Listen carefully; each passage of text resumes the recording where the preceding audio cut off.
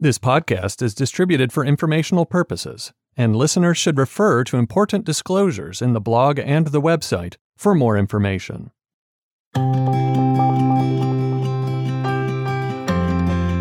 Welcome to the Wealthcast, where host Charles Bowinsky and his guests share their global expertise and the most current information for your financial planning needs. Each inspiring interview will help you to maximize your financial stability and growth so you can have more time doing the things you love. And now, here's Charles. Hello and welcome to the Wealthcast. I'm your host, Charles Bowinsky. On this podcast, we bring you the information that you need to know in order to be a good steward of your wealth, reach your goals, and improve society. Today, I'm joined by Dave Twardowski, Vice President and Head of Investment Strategy at Vyze. Dave is a mechanical engineer by background and received his Master's of Science in Mechanical Engineering from the University of Michigan and then his PhD in Engineering Sciences from Dartmouth College. After initially working on projects such as designing flight control algorithms for the Black Hawk helicopter at GE Aviation, Dave transitioned to the investment management industry with time spent prior to Vyze at Dimensional Fund Advisors and Avantis Investors. Dave and I are going to discuss the evolution of investment management to include one of the most recent developments, which is called direct indexing. We're going to discuss what that exactly means, how it's implemented, and what the future may hold for investors. I hope you enjoy the conversation.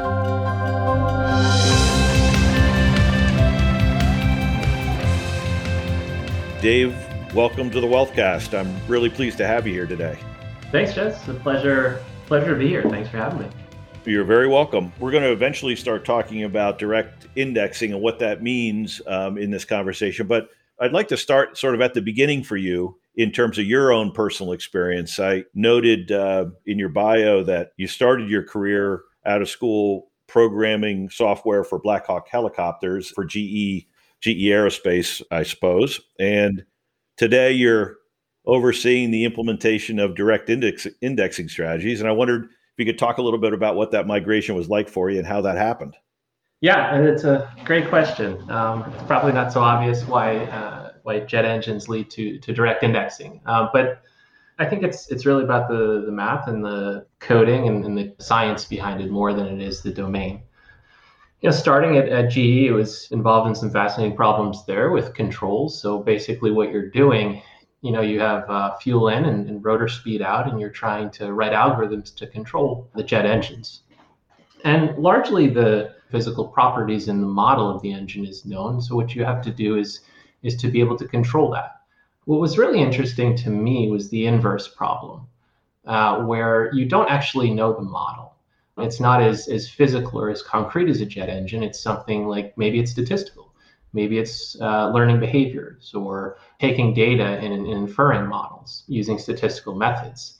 That's kind of why I went back to school and just really enjoyed taking data and trying to build up models and infer or build statistical models of what's happening from the data in a robust and reliable way. And we did that through a lot of domains. We did that in the security domain. So we worked and collaborated in some partnerships over the summer with the NSA. And we also did that in the finance domain. So I think, it was really just looking for toy data sets and things to play around with to build models and to understand more. And one day, we were talking there and we called up NASDAQ. We said, hey, we'd like to do some research on your data sets. And this, of course, would never happen in the finance industry. They're like, sure, we love academics. We'll give you the entire terabyte data set for free. And so that was a huge win. And that was, a data mine of a big gold mine of things that we could explore. And that was right around the time of the flash crash, if you remember, May 2010, I think. And so it's just a fascinating time to do research on behaviors of high frequency market participants. What are they doing? What is the causal effect on the markets? And so we quickly started doing a lot of work on that and then realized hey, we need somebody really involved in finance. There's a lot of domain knowledge that we're missing here. And so my advisor, we were talking about it and got connected. Really, he's like, yeah, I know somebody in finance. He knows a thing or two about finance, and connected me to Ken French, and that's an understatement, right? Because so yeah, worked with Ken and collaborated on some of those projects, and gradually that was kind of my transition into finance in many ways. Started in grad school and obviously learned about Dimensional, and then started working there and was there for about 8 years, and really took what we were doing in grad school and started first applying it to trading. So did a lot of trading research and developed algorithmic trading, measuring costs globally, and then transitioned to portfolio design and retirement planning design as well. And then gradually as I explored other things that interest me, came across SMAs and really was fascinated. I worked at Avantis for a couple of years and really started to work on SMAs there. And the thing that really was the aha moment was, we had conversations with advisors for a half hour, or it was scheduled for a half hour, and we sit down with them and we'd start talking about SMAs. And it quickly turned into a 2 or 3 hour conversation. And started from one person in the room to 5 people in the room. And just realized, like, wow, this is something that really could be game changing in the investment space, and just the ability to personalize. And so that really resonated with me. We also had other folks, flying halfway across the country saying, like, we're really interested in this. Can you do X, Y, Z? And so, like, you just had a sense that there was a massive demand there. And I think in a lot of ways it was fascinating to me because in the market, if you look at some of the direct indexing, it's like you have technology companies that have come up and have provided those direct indexing solutions. You also have asset management companies that are incredibly good at building portfolios. What fascinated me was that intersection between the two. Can you build a company that has tech roots, because you have to really have good technology to scale personalization? Can you do that while still building really solid, robust portfolios with a financial science lens? And that's really where we are today at Advise. That's really interesting. Just to step back for a second, and for the listeners to define SMA. SMA is just an abbreviation for separately managed account for those listeners that haven't heard it before. And in the early days of my career, back in the mid '80s or so, this was a hot topic because there was this idea that individual investors could hire money management firms and they would personally manage a portfolio for you. And the degree to which it was actually personally managed is up for debate. And I think not very personal is the truth behind that. And in addition, they were very expensive. It was not unusual in those days to pay 3% for a separately managed account, which today would just be, no one would do it. But I think it'd be interesting just to put things into context a little bit for the listener, sort of the evolution towards what we now call direct indexing, or what we're going to refer to in this conversation as direct indexing. I know we're going to define that a little bit more. But when I started my career, a quote unquote widows and orphans portfolio was 30 blue chip stocks that paid dividends. That was the appropriate thing to do. All U.S. stocks, by the way. That was the appropriate thing to do for widows and orphans. And today that would be looked at as basically malpractice, right? I mean, it's not nearly diversified enough. There's too much individual security risk. It's too expensive to trade, all those sorts of things. But over time, we migrated from sort of individual securities to pooled asset vehicles like mutual funds, and ETFs came along. Exchange traded funds became cheaper and more tax efficient for investors. And now it seems like on the horizon, or just at the horizon, is this concept of direct indexing. So let's define that a little bit about, in terms of what that actually means, and then we can add some further color. Sure. What I would call direct indexing is the ability to design, implement, and provide intelligence on portfolios in a personalized way that helps investors achieve their end goals. So does that, from your perspective, that, again, just comparing and contrasting the traditional separately managed account to a direct indexed approach, we'll forget about all the things that happen in between, but just for clarity, just use those two things as the bookends. In the old days, you would build a portfolio, and that portfolio would be a selection of X number of stocks that were actively managed by the firm sponsoring the SMA. with a specific objective in mind. The big selling point was that you controlled the taxes in the portfolio, you, the investor. But most of those strategies were actively managed, which sort of became old-fashioned pretty quickly with the advent of all the research that came along from academia over the subsequent 20 years.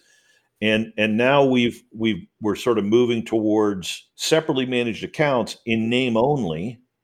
Under the hood, they're totally different because you've got the ability to build that portfolio with the characteristics that you think jibe with what's come out of academia in terms of expected returns and diversification, et cetera. And you can do it much more cost effectively because trading costs have dropped significantly over that intervening 30-year period as well, correct?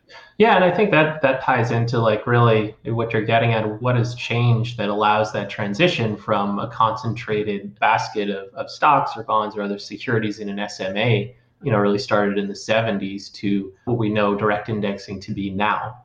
And part of what you said is custodian fees. You saw at the end of 2019, likely influenced by some of the innovations that happened in the market, the custodians dropped their cost of trading stocks and ETFs to zero.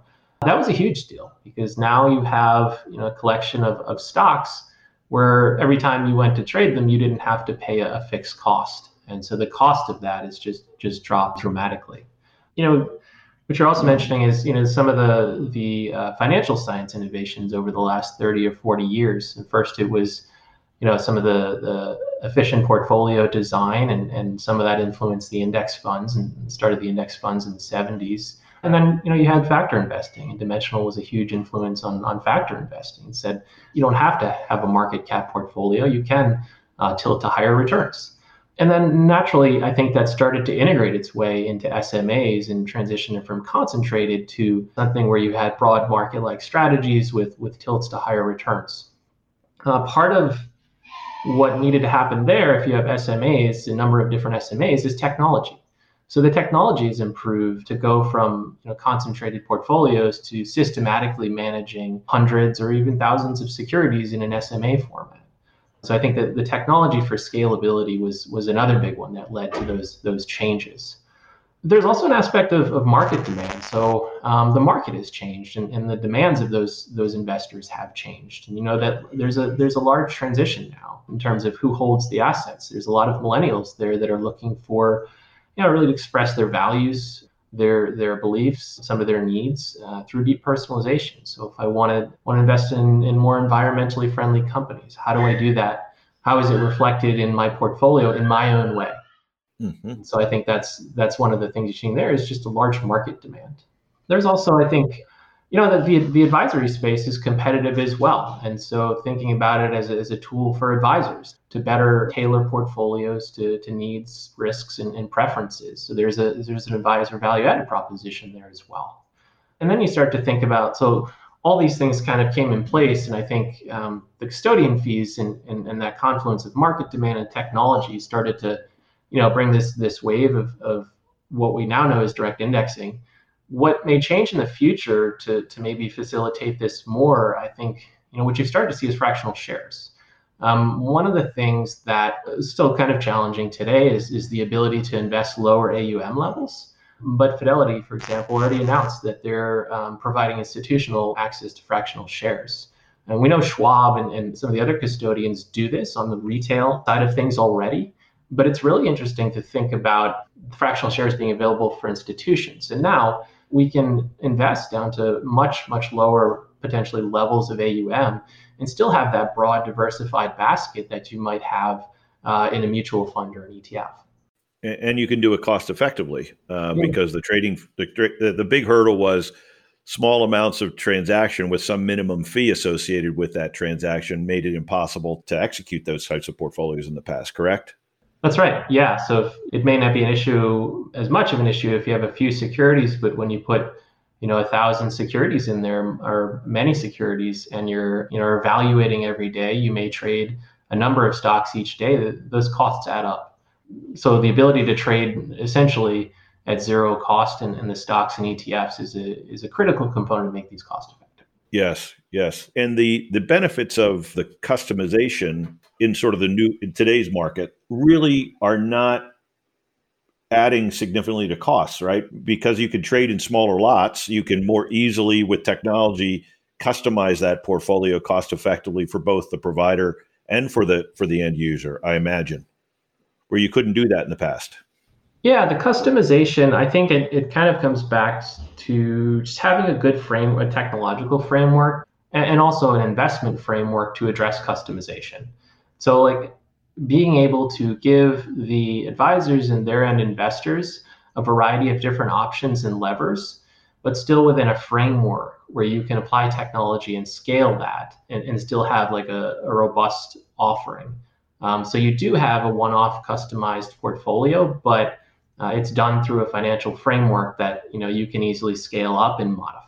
So just for the listener's perspective, or for their information, one of the applications for this might be, and correct me if I'm wrong, a concentrated portfolio of low-cost basis securities that you want to diversify around. You can more easily do that today because you can customize this index to get the aggregate characteristics you're looking for in a very systematic way that is very compatible with what the current research in academia and economics is. Does that make sense? Yeah, that's right. I mean, part of it is the ability, like let's say you had a client that just had a liquidity event, and they have a deep exposure and maybe one stock.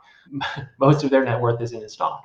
I think it's incredibly important to maintain diversification and be able to surround that with a broad diversified basket.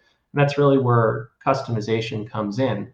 Another important component of this is the ability to automate transitions. So you won't, with this concentrated large embedded gains, you won't be able to remove that completely.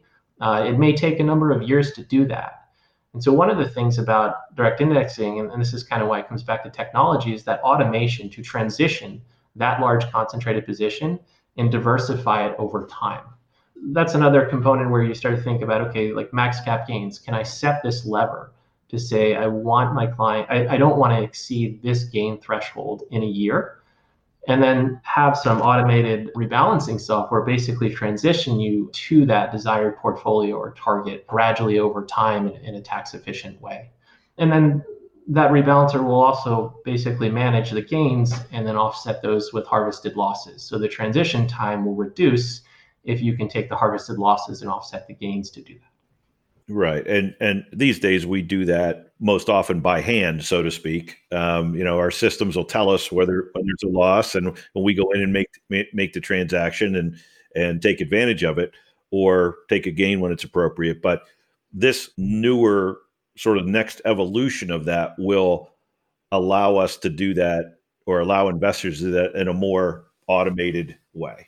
So it's a really interesting point you just said, because I've lost track of how many advisors, that I've had that I've talked to in conversations. Like, well, that 2020 rolled around, and how we had that big drawdown, partly driven by COVID.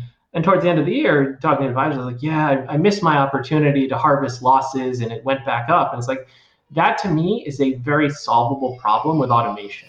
Mm-hmm. And that's something that the industry can think and get better on, is providing the automation, the rebalancing software, to know when things draw down, and to be able to realize that is a situation where you can harvest losses and be opportunistic about that. Yeah, I think the automation would lower the cost of actually performing that function as an advisor, or as a wealth management firm. That potentially is very valuable. But I think we would agree that, focusing on your costs and being disciplined and being broadly diversified and watching your taxes are like the four most important pillars of portfolio management. And we'll leave aside the factor part, the size, value, market exposure. But if you can really nail those four things, you're likely to do better than the typical investor, and whatever do better means. But those are controllable issues. And, the more we can do that, the better off people are. Yeah, that's right. That's really where that science comes in, is how do you blend in those trade-offs to achieve a robust portfolio on a personal level? There's really no free lunch here. I mean, we want to achieve broad diversification. We'll start with an index fund, but if clients, given their risk tolerances, maybe you want to tilt to higher returns. Those are trade-offs. And then if you think about harvesting losses or managing taxes, and then another component is managing turnover. This kind of gets into some of the hurdles. It's not a silver bullet. I think direct indexing, we have to be careful. And if you have higher turnover portfolios in an SMA, you will incur more gains. And so that kind of counteracts some of the losses harvested. So it's not just the ability to harvest losses in perpetuity. We have to be careful about how much we harvest, because eventually, the more you harvest, the more you build up embedded gains. So you have to manage that trade-off. Yep. So it's really about capturing higher returns, diversified way, the trade-off between gains and losses, and then mitigating costs. Yeah, it's clear. It really seems to be sort of the nexus of all these ideas that have percolated through finance for, during my career, 35 years or so. They're sort of coming together in this solution. That's the way it appears to me.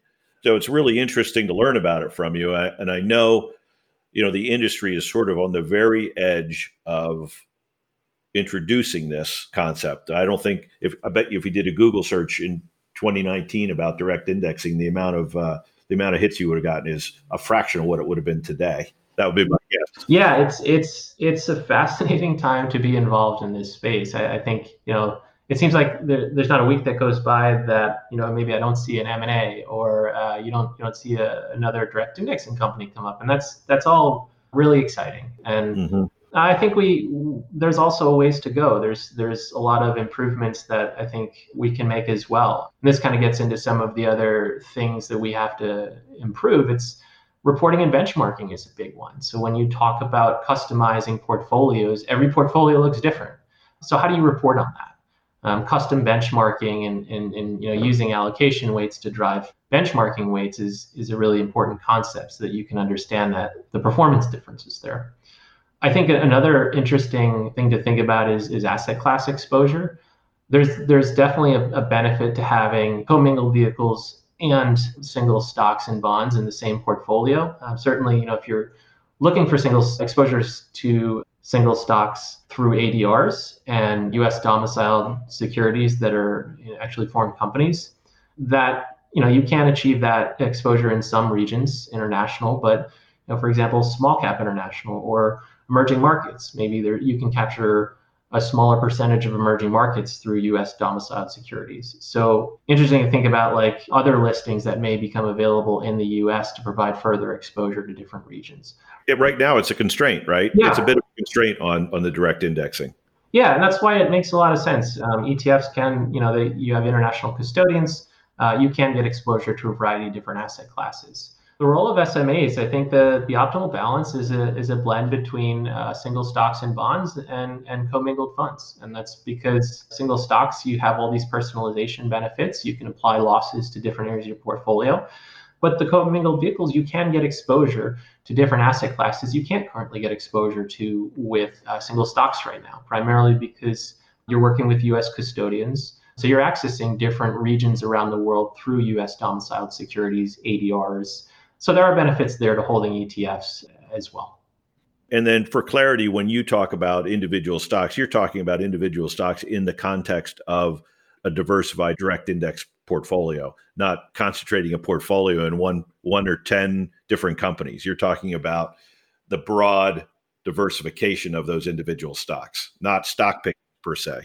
Yeah, I mean, the science is pretty clear, and this goes back decades. There is a huge benefit to diversification. There's a lot of idiosyncratic risk with holding a smaller number of stocks, and you're really not compensated for that risk. And you still want to think about diversification, even if you're looking to invest due to preferences or needs or make exclusions. You always want to think about a broad diversified portfolio.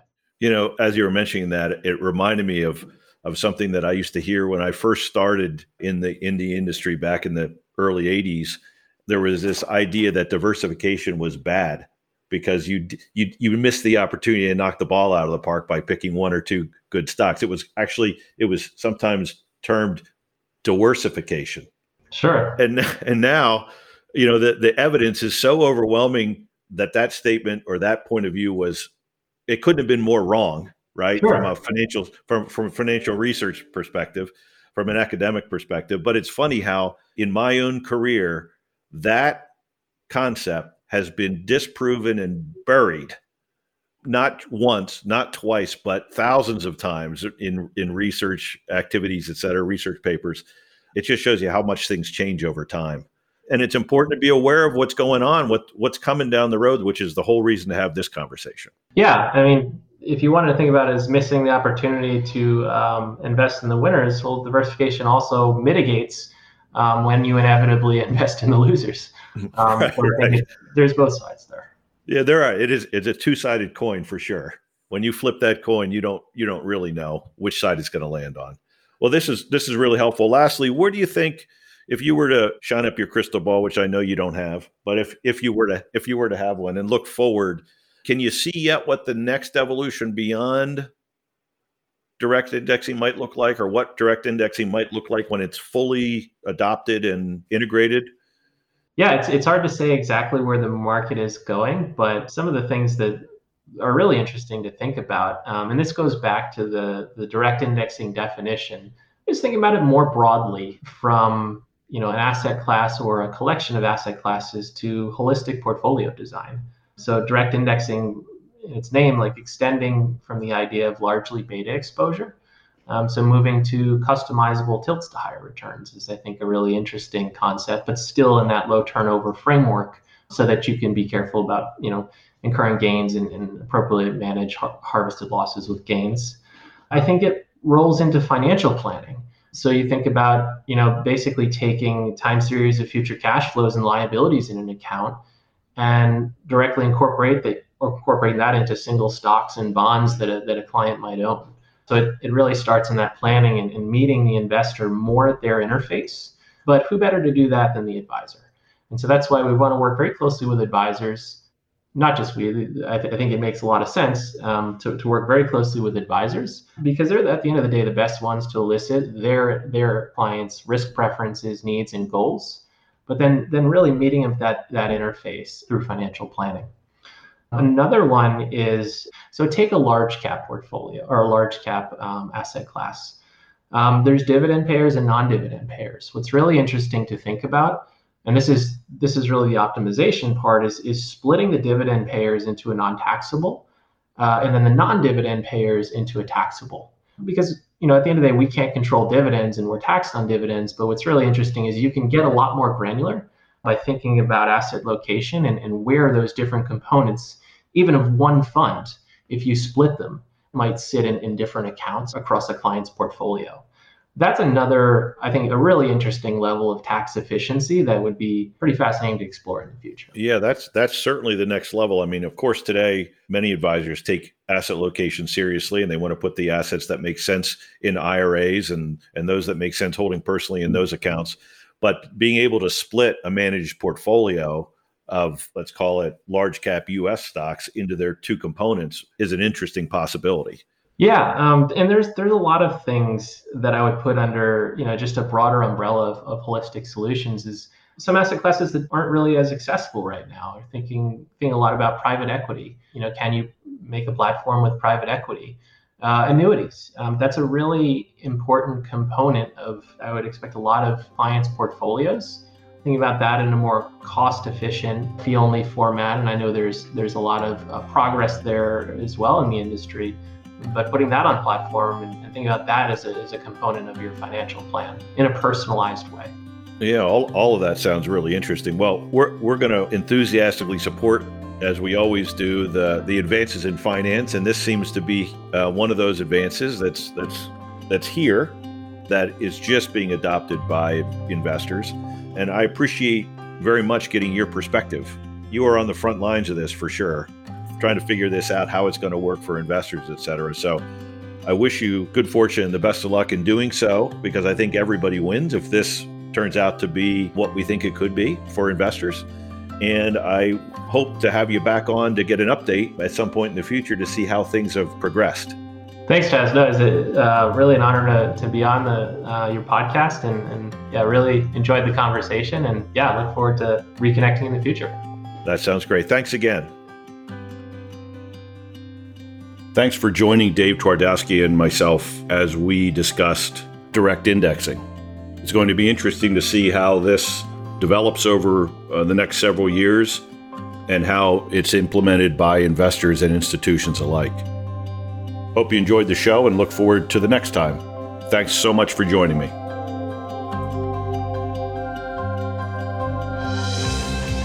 Thanks for tuning in to the Wealthcast. You can get all the details on this episode, our guests, and everything you need to know so you can create and enjoy the luxury of financial independence by visiting us at moderawealth.com/thewealthcast. And make sure you subscribe to the podcast so you catch every episode. We'll see you next time on the Wealthcast. This has been a production of Twin Flame Studios.